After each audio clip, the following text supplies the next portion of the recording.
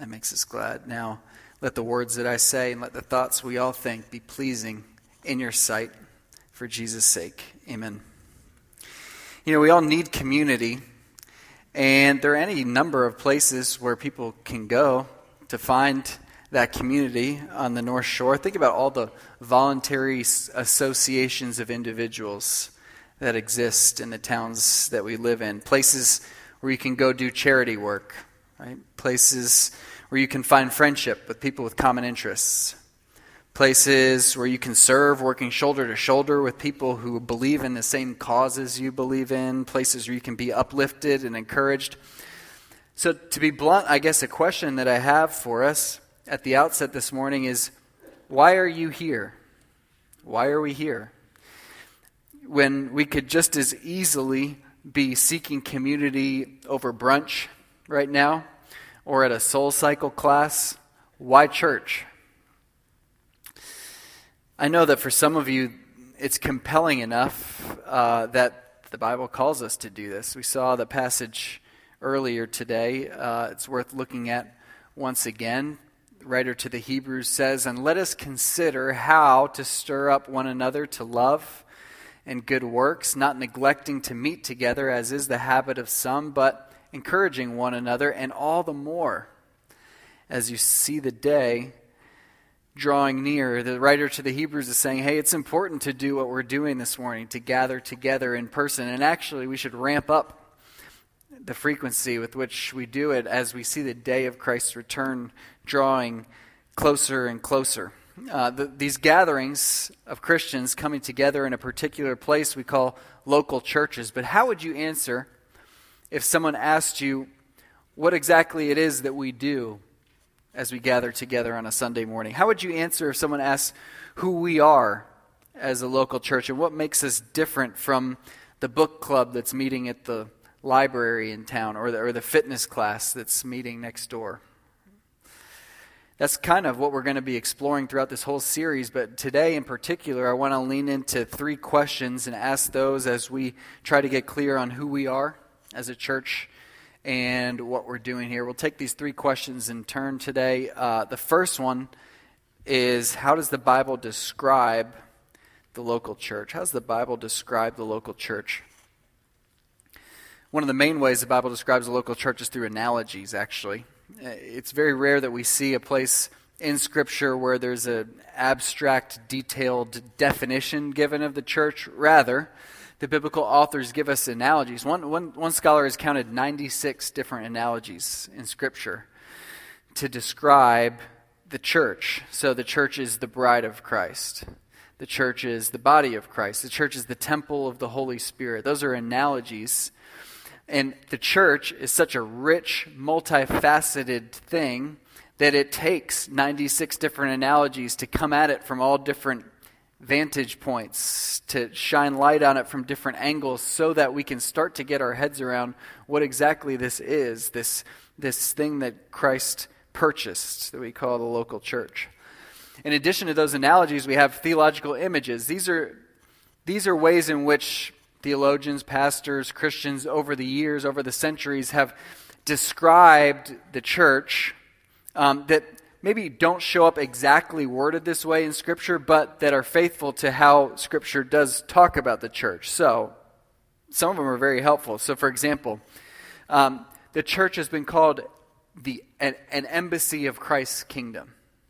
An embassy of Christ's kingdom. Now, could you open up in Scripture and find a place where it says the church is an embassy of Christ's kingdom? No. But we do see that the church talks about us, Christians, as citizens of heaven, right? And then it says that we are ambassadors, right, here on earth, ambassadors of that heavenly kingdom. And so when you put those 2 ideas together, that we're citizens of heaven and that we are ambassadors down here, it is true, isn't it? It's not only true, but it's fruitful, it's edifying to us to reflect on the fact that we as a church are an embassy, so to speak, here on earth of Christ's kingdom. There are other images like that theologians have come up with. There were outposts of Christ's ever-expanding rule, that we are an enacted parable by which a watching world can see what it looks like to be in Christ. Any number of images like that. For our purposes this morning, There's all these analogies, all these images. I want to zero in for this morning's purposes on one particular biblical image that is often thought of as an analogy, but that on further reflection, I'm going to make the case is not actually an analogy at all. And that's that of the family or the household. Church as family. It's an extremely common one in Scripture. So, for example, we have in 1 Timothy. Some of you are working through 1 Timothy right now during the 9:15 hour. 1 Timothy chapter 3 talks about it this way. 1 Timothy chapter 3, verses 14 and 15. Paul's writing to Timothy. He says, I hope to come to you soon, but I'm writing these things to you so that, if I delay, you may know how one ought to behave in the household of God. What does that mean? Well, he explains it. He says, which is the church of the living God, a pillar and buttress of the truth. We see something similar in Ephesians chapter 2, verse 19, when Paul says to the church at Ephesus, so then you are no longer strangers and aliens, but you are fellow citizens with the saints and members of the household of God. About 12 times in the New Testament, we see the word house or household used to describe the church. And those 12 instances complement the many times in the New Testament in which we are talked about as family, using language like that we are brothers and sisters in Christ. Any idea how many times the Bible talks about us as brothers and sisters in Christ? It's actually 139 times the Bible uses that language, brothers and sisters. And that's hard to grasp for us, hard to grasp the magnitude of that, because we live in a world in which if I'm playing pickup basketball, I might say to a stranger that I played with after the game, hey, good game, brother. Or if you're on the train with somebody and you notice they're listening to music that you like, you might say, you've got good taste in music, sister, right? It's kind of accepted in our culture, but in the time when the New Testament was written, it was unheard of for people to use that sort of sibling language to refer to people who are not blood relatives of theirs. It would have been shocking for people to read what the New Testament authors do 139 times, calling fellow Christians sisters and brothers. So, for that reason, I'm going to ask a question that may seem like a nitpicky theological question at first, but I think it's actually important, a question for us to reflect on. Here's the question. This idea of the church as family, is it an analogy or is it a statement of our identity? Right? Church as family, is that an analogy or is it a statement of our identity? If it's an analogy, then what Scripture is saying is that our nuclear families are the real families, right? And our church relationships are so close that they're almost like nuclear family relationships. Is that what the Scriptures intend to say? I want to make the case this morning that actually it's not an analogy at all. Actually, the church as family is an identity statement for the church. And there's two main reasons why I've come to believe that. First, our church family is more enduring than our nuclear families. Our church family is actually more enduring than our nuclear families. 1,000,000 years from now, 1,000,000 years in the future, Sarah will no longer be my wife, right? My blood sisters may or may not still be my sisters, depending on whether they believe. Right? However, you, my sisters and brothers here at North Sub, will still be every bit my sisters and brothers then 1,000,000 years from now as you are now, right?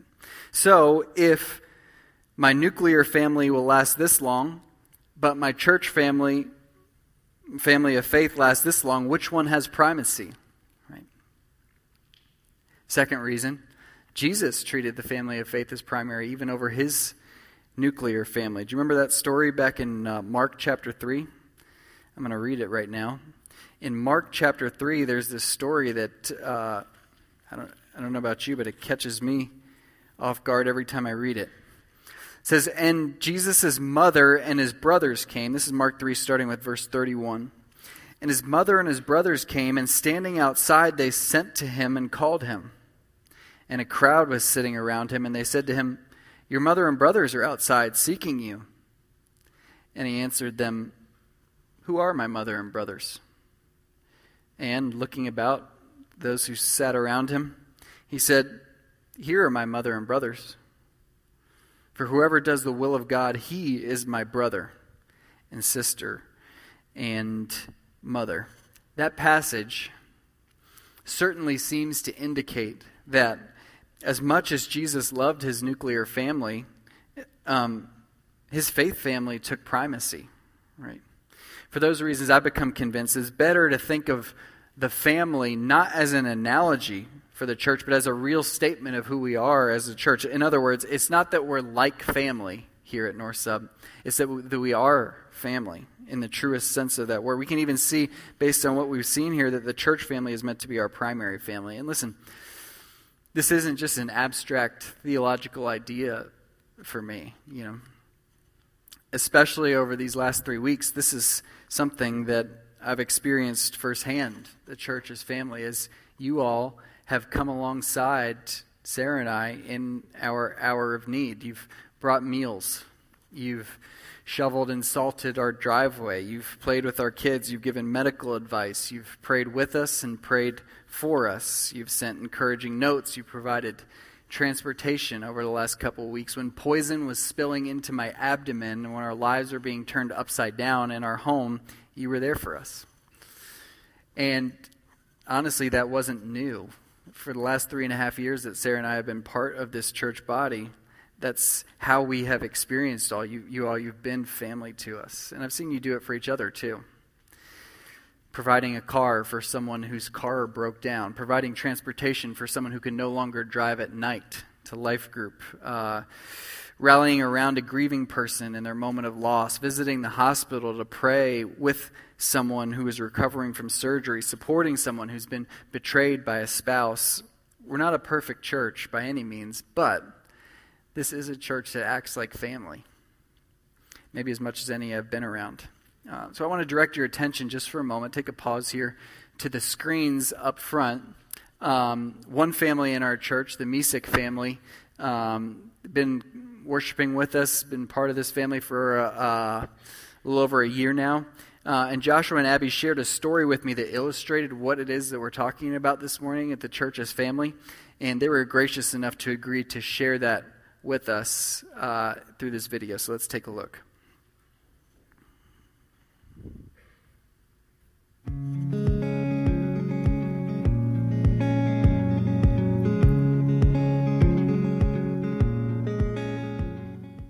I joined the military in 2008 as a reservist, and then through that decided I was actually going to pursue a career in law enforcement.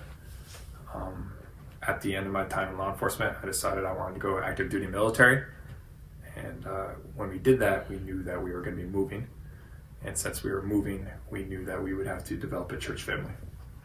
Growing up, my dad was a pastor, and so the church was our family. We weren't necessarily physically close to our blood families, but we knew with the military we'd have to dig in faster because we'd be moving more often. So our first move was actually to Memphis, Tennessee, and we found a church there where we really liked the people, and we seemed to get along, and we agreed with what they were preaching, and we were just super excited to be part of that church. Around my 6-month mark there, I found out that I was coming down on orders to go to Arizona for 45 days. And unfortunately, the orders were 4 days after my son's expected due date. Luckily, I was home for the birth, but 2 days later after the birth, I had to leave. And I had to go to Arizona and leave my wife with no relatives and no family in Tennessee. So it seemed a little daunting, but the ladies from my Bible study helped. They brought some food, and everyone offered to help, but it didn't always... There was no follow-up, and I didn't want to... It was just hard. Like, I was busy with the newborn and 2 kids. I wanted to ask. But, yeah. Yeah, they were definitely good friends. And we do appreciate all the help that they did give to us. We're not trying to take away from that. But when we came here, when we came to Fort Sheridan, we did, I guess you would call it church shopping, right? That's the term for it. But that's not what we were trying to do. What we were trying to do is find a church where we can get plugged in immediately and just have that sense of family. So we went to a few churches, and we ended up here the weekend after January 1st. And after service, my wife and I were talking and realized, like, wow, this feels like home. This feels like family. And honestly, we only talked to a couple of people, but it felt so comfortable. And then in the summer, I found out that I was going on more 45-day orders, pretty much exactly a year after the year prior, and that I was going to be gone with my wife taking care of a 1, 2, and 4-year-old. Yeah, so God was so great the time before, and I knew that he would be this time, but we just felt such a difference with the family here. We felt people stopped and helped me mow the lawn, watch the boys. Someone came over and watched the boys so I could cut one's hair and then switch them out and cut another one's hair. So many things. Someone brought by donuts and coffee for my birthday. It was really special, and helped with doctor's appointments. Several of the girls would come and watch the older two, so I wouldn't have to drag them all out. It was just so great to feel like there were people supporting us. That's super when you weren't feeling well. I just remember being at training and getting these calls and be like, this person from church helped out and this person from church helped out. And it allowed me to stay focused. It allowed me to do my mission and my job, knowing that my family was taken care of by our church family, which was so huge for me. And so many different people too. It wasn't like two people doing the same thing. We were just so thankful that it was just like a family. It just so great. Someone came and spent the night. Someone came and spent the night with the boys when I wasn't feeling well. So that was really helpful. Yeah, absolutely. So I knew that we would have to give, that we were requested to give testimony today. So I was thinking, like, what's a good parallel between it? And the way I can think about it is every church we've been a part of, we've made really good friends, right? And that's what friends do. They ask you if you're okay. They give you moral support, and they check in on you from time to time. But this church just feels like a family. And what family does is they just do it. They do the hard things. They show up to your house when you're not feeling good, and they just dive right in. They do the hard jobs that maybe nobody wants to do. Nobody wants to watch a 1, 2, and 4-year-old who are probably screaming through my house as my wife mows the lawn, or bring their kid over so their kid can mow the lawn. But they did it anyway, and they did it out of the joy of their heart. We tried to pay several times for some of the things that were being done, but every single time we were met with, no, it's not necessary, we're family. So we're just so grateful for that. 1 John 3:18 is a verse that comes to mind. It says, little children, we should not love with only word and speech, but with action and deed. And we really felt that. So thank you guys. Yeah, absolutely. So if we get to say anything, I think we want to say thank you, North Suburban. Thank you for being our family, and thank you for taking care of my wife and my children when I'm not here. Y'all mean a lot to me, and we love you all.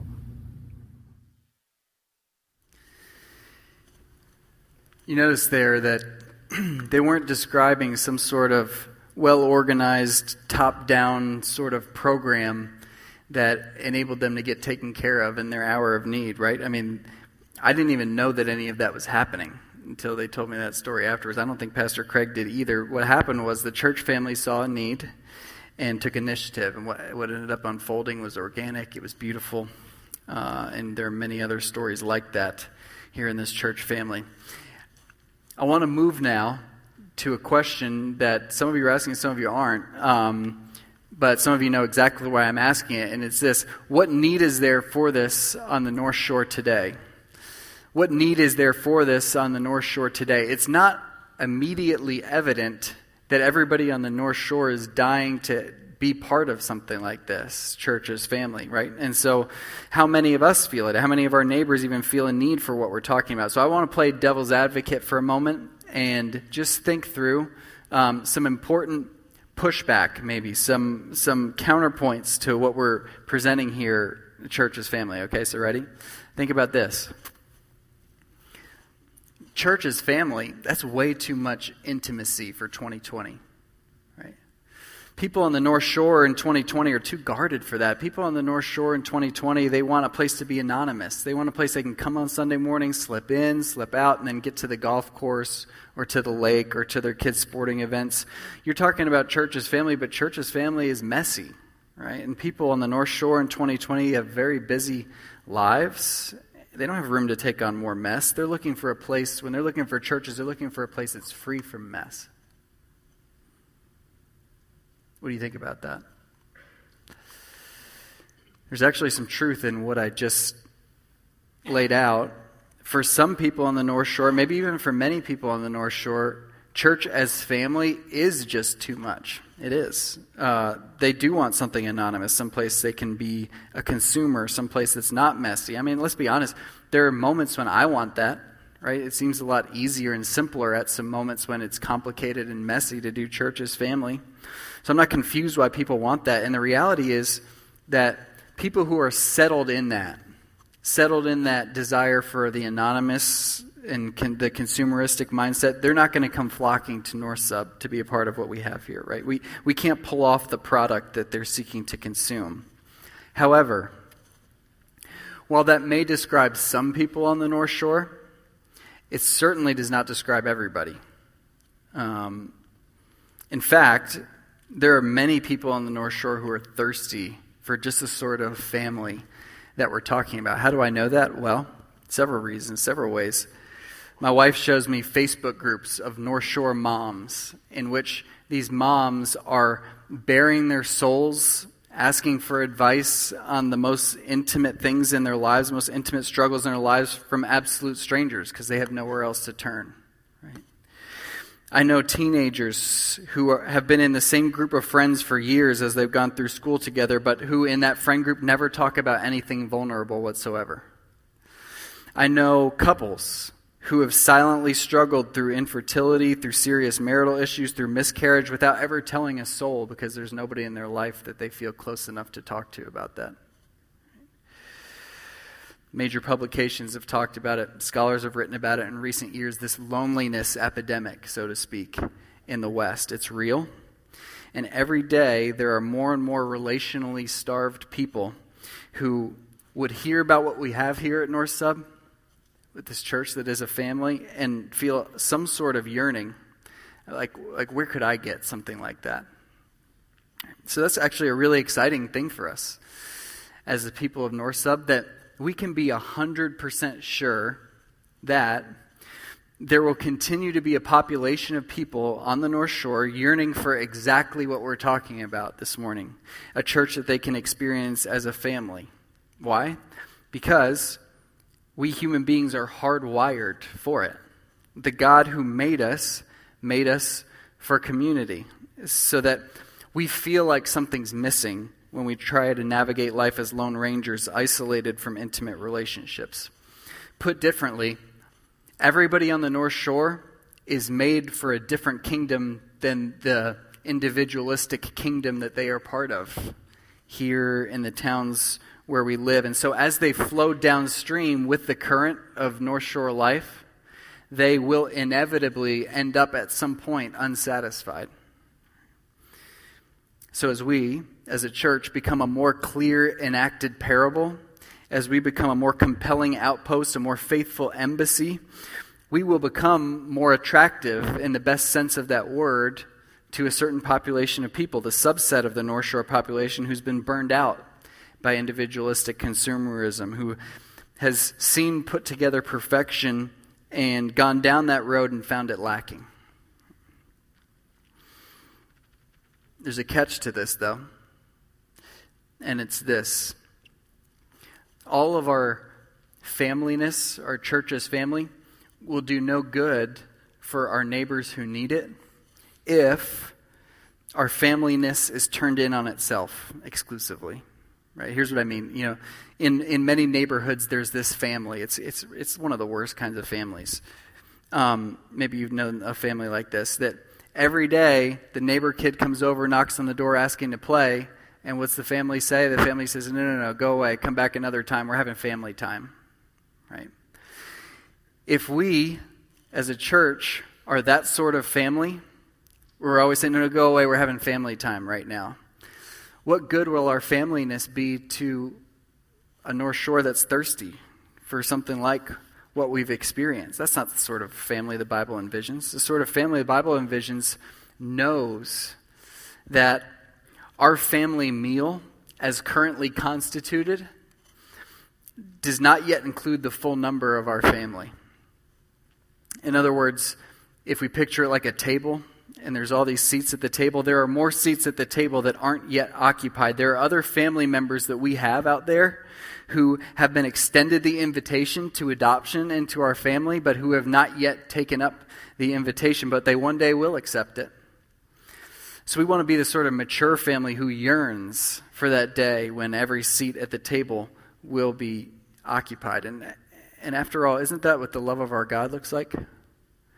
If we rewind back as far as we could possibly rewind to that time in history when only God existed. God was the only thing that existed. And all there was this Father, Son, and Holy Spirit in a perfect love within the Trinity. Father loving the Son and Spirit. Son loving this Father and the Spirit. Spirit loving Father and Son. That love was not the sort of love that remained turned in on itself, right? But rather, it was a love of the sort of character that ended up spilling out of itself to creation. So that you and I, as creatures of God, could experience that love that for all of eternity past only existed within the Trinity.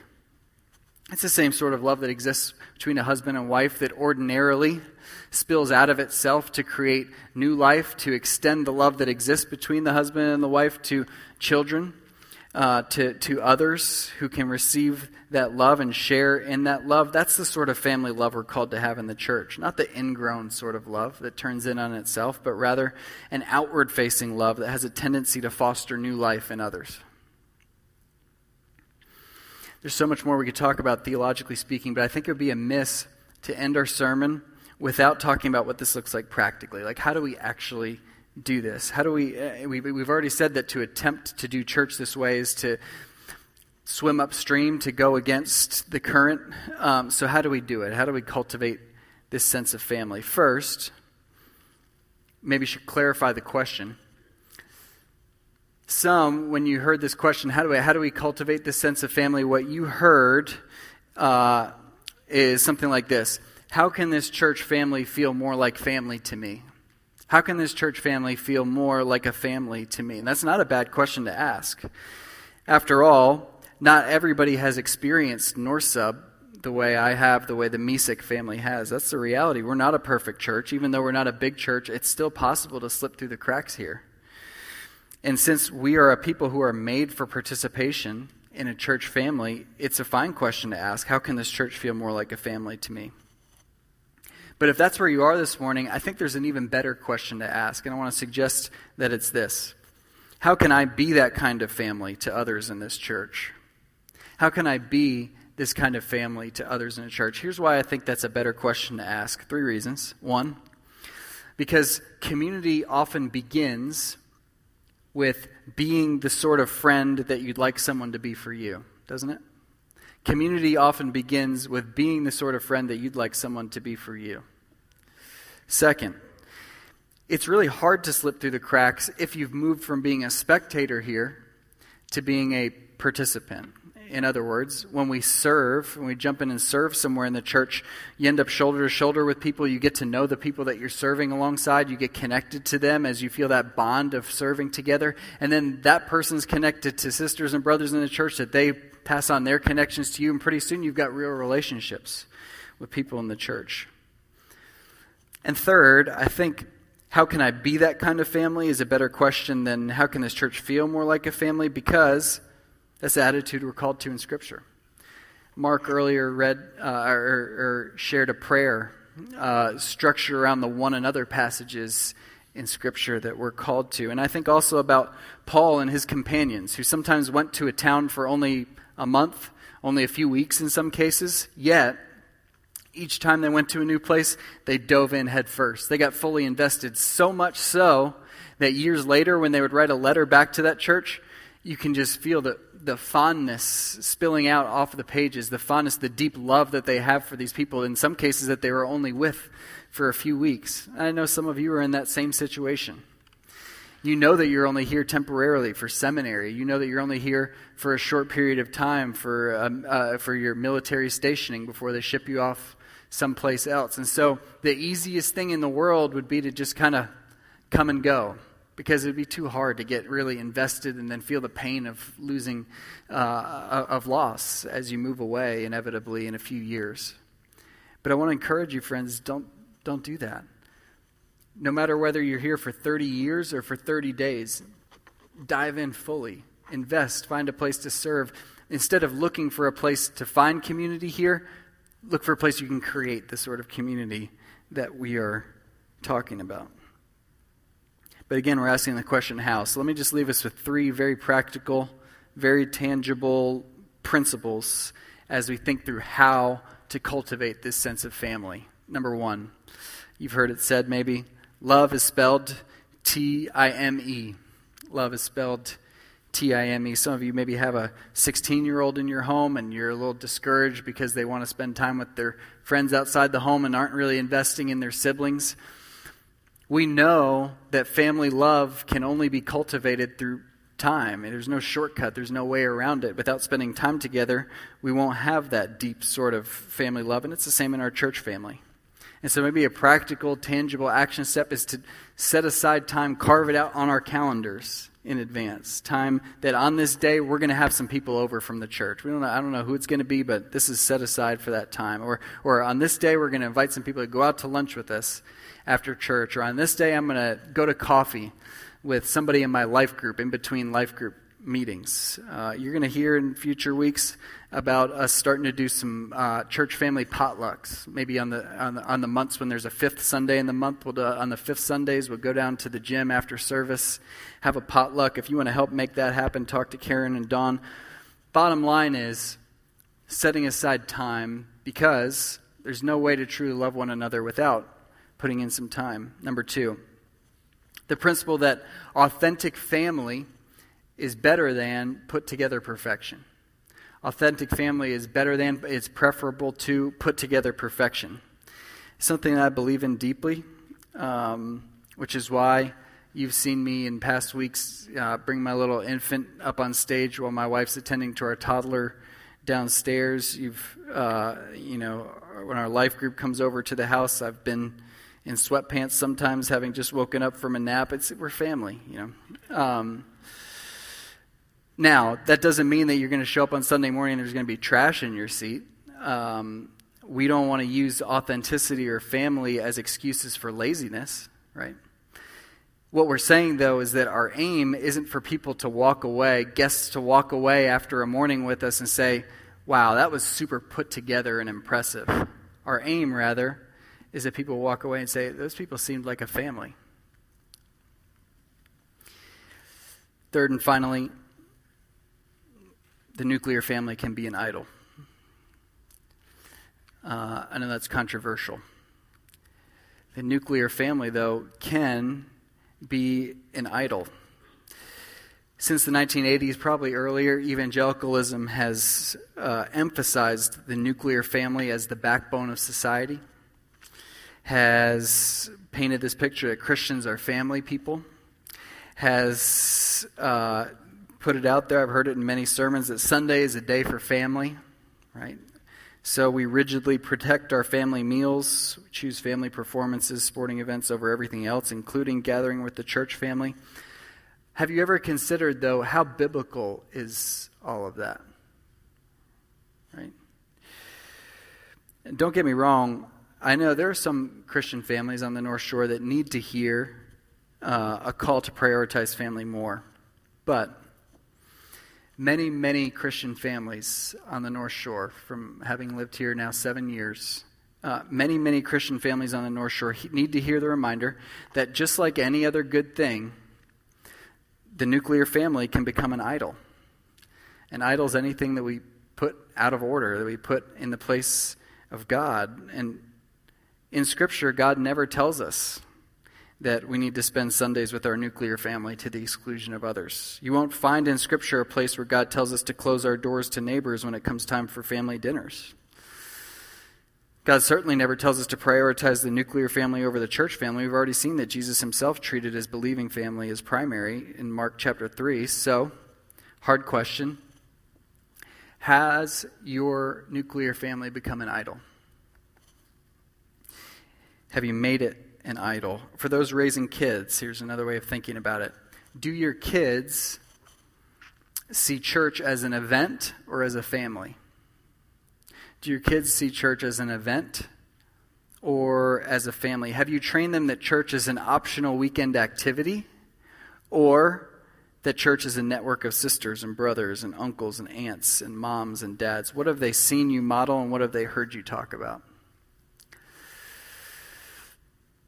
3 ways to cultivate a sense of family. We've been laying out this morning a vision for church as family. And listen, my sincere hope is that as we lean into this more and more, that we would grow as a church, that I'd be thrilled if our church family expanded to fold in more people who could benefit from experiencing the special thing that we have here. The reality, though, is that what we're talking about this morning may or may not result in much growth, right? Whether it does or doesn't, it's still worth it. Because while the Bible never tells us to grow our churches bigger, it does tell us over and over and over again to love one another as family.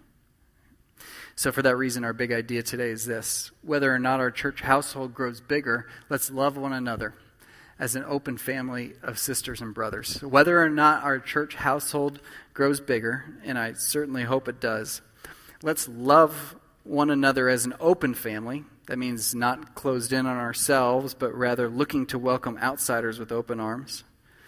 An open family of sisters and brothers. If the day comes when we become too big to function as a family, we'll plant another church that functions as a family as well. Amen? We started out today asking what makes us different from the cigar bar in town. What makes us different from the fitness classes and poker groups that are meeting around the North Shore for community, right? What do we have that they don't? Now we're ready to say what that is. What we have that they don't. It's not something that we could ever generate or muster up in and of ourselves. It's actually something that's been given to us that none of the cycling groups or gamers clubs or moms groups have.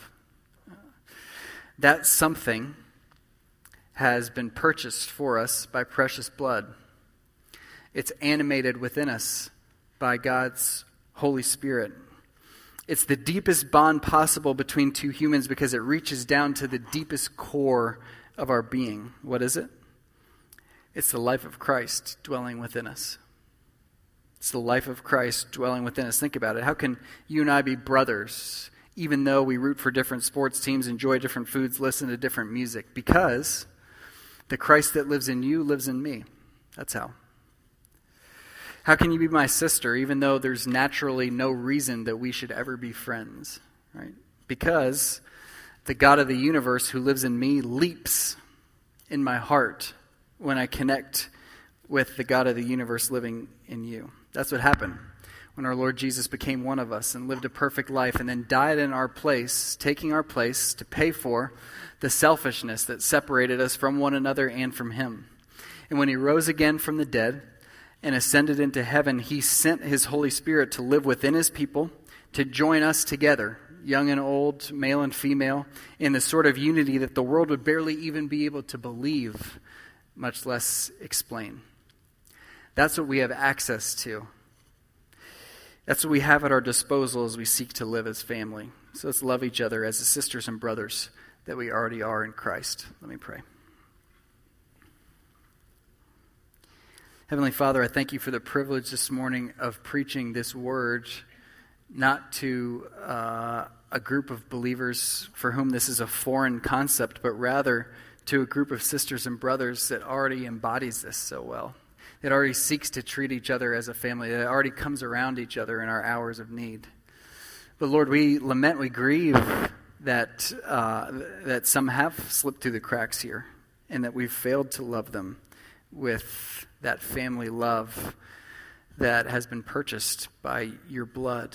And so we ask this morning that you would continue to shape us, that you'd make us into a people who can see that person who's kind of on the fringes, that we would see that person who's about to slip through the cracks, that person who really could use some family care, some brotherly love, some a sisterly hug. And that everybody who comes through our doors would feel welcomed and opened into this family that we have. And that as we do so, that we bring glory to you. In Jesus' name, amen.